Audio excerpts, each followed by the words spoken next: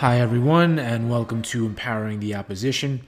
My name is Dr. Nafis Alam, and our topic today will be fantasy sports and mental health. How partaking in fantasy sports can impact individual mental health. Now, many of you might already know that I'm big into sports, playing sports. Some might know that I'm also big into fantasy sports. So whether it's fantasy football, fantasy basketball, I've dabbled in fantasy baseball, although it gets to be a little too much because there's games every day. But fantasy sports and how they impact mental health. Right off the bat, you can sort of see of course, we're going to be taking that empowering the opposition approach where we see how fantasy sports can impact mental health in a positive way and, of course, in a negative way as well. So this way we're covering all of our bases and we're not just giving a single-sided view of this particular topic. So the ways that fantasy sports can benefit mental health. One, especially if it's a season-long fantasy sport, you get to build competitive communication, camaraderie with the friends that you have. For example, this with fantasy basketball, which just recently ended. The other teams. It was a team. It was a league of 12 people, and all 12 people were on the East Coast, and I've moved to Boise, Idaho, so it was a good way to sort of keep in touch with the people that are on the other side of the country. Doing something which some might consider not productive, but we consider to be productive because it's competitive. It keeps us involved, keeps us engaged. We trash talk and stuff like that. The fantasy football league that I do is also with people that are predominantly on the East Coast, and it's just the idea of keeping in touch with people, having a reason to stay in touch with people, even if it means, hey, I'll trade you X player for Y player. And that starts a conversation of, I don't know if I want to do that, but hey, how's everything going with you? How's life? How's your new job? It's a good way to stay in touch with the friends that you have, and it's sort of like an in to say, hey, I want to trade you this player for that player, but also, how are you doing? Let's catch up. So it's a good way to maintain communication, do socialization, especially during COVID times. It's a good way to do that. It's also beneficial for mental health in the way that it keeps you involved with the sport that you love. So I love football, basketball, baseball to a lesser degree. No offense against baseball, of course, it's just not my cup of tea. It's just a good way to stay on top of your sport. It's a great way to escape anything that you're trying to escape, whether it's work stress or family stress or whatever it might be.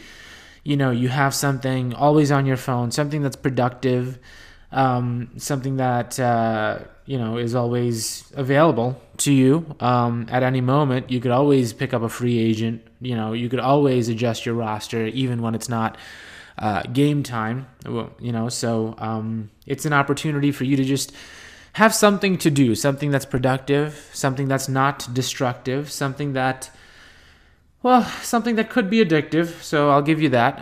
There is, that sports gambling addiction that Rutgers University did several studies on actually.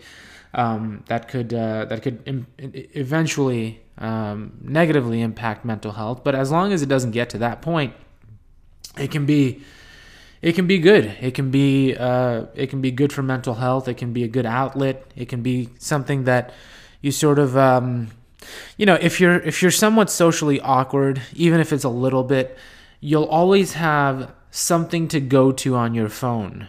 That's not necessarily social media, Instagram, Facebook, whatever it might be.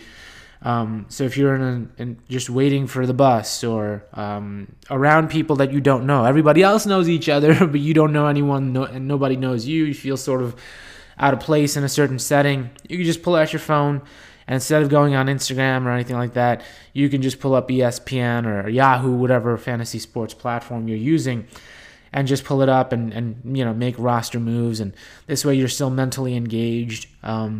And, if someone starts to talk to you or someone engages with you, then obviously you can put your phone away then. But you just have something productive to do at all times. which is one of the reasons why I love fantasy football, or fantasy sports, I should say, fantasy sports so much, because it's not so much about the sport itself, and it's not always about the communication, camaraderie, and the socialization with the other people in the league. It's just something productive to do, knowing that I guess essentially can't be bored. Like if I have nothing to do at that time, I can just go on the fantasy sports platform and make some moves to make my team better. And of course, who doesn't like to win, right? So there's that element too of just competitiveness. And even if you're not the trash talking type, it's like who you're playing, and you're sending a message with every victory, and with every loss, a message is being sent to you. So it's very complex. I personally think that it's a fun thing to partake in. But in true Empowering the Opposition form, we're not just going to talk about the good things of fantasy sports. We have to also talk about the negative sides of fantasy sports.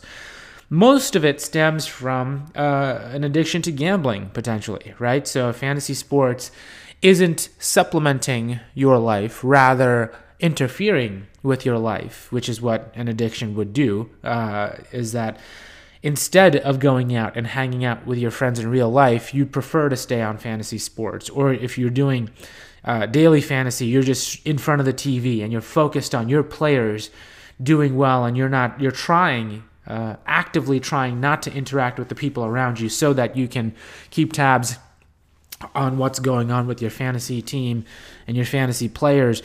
Now that could be detrimental to socialization. That could be, counterproductive when it comes to being socialized, which is the primary purpose, in my opinion, of fantasy sports, is just to get people, to enjoy a sport together, build that camaraderie.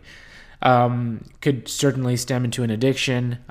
If you're doing really well, if you're living and dying by the money that you make in fantasy sports, then that could be detrimental to mental health as well, as it's detrimental to potentially economic health, financial health.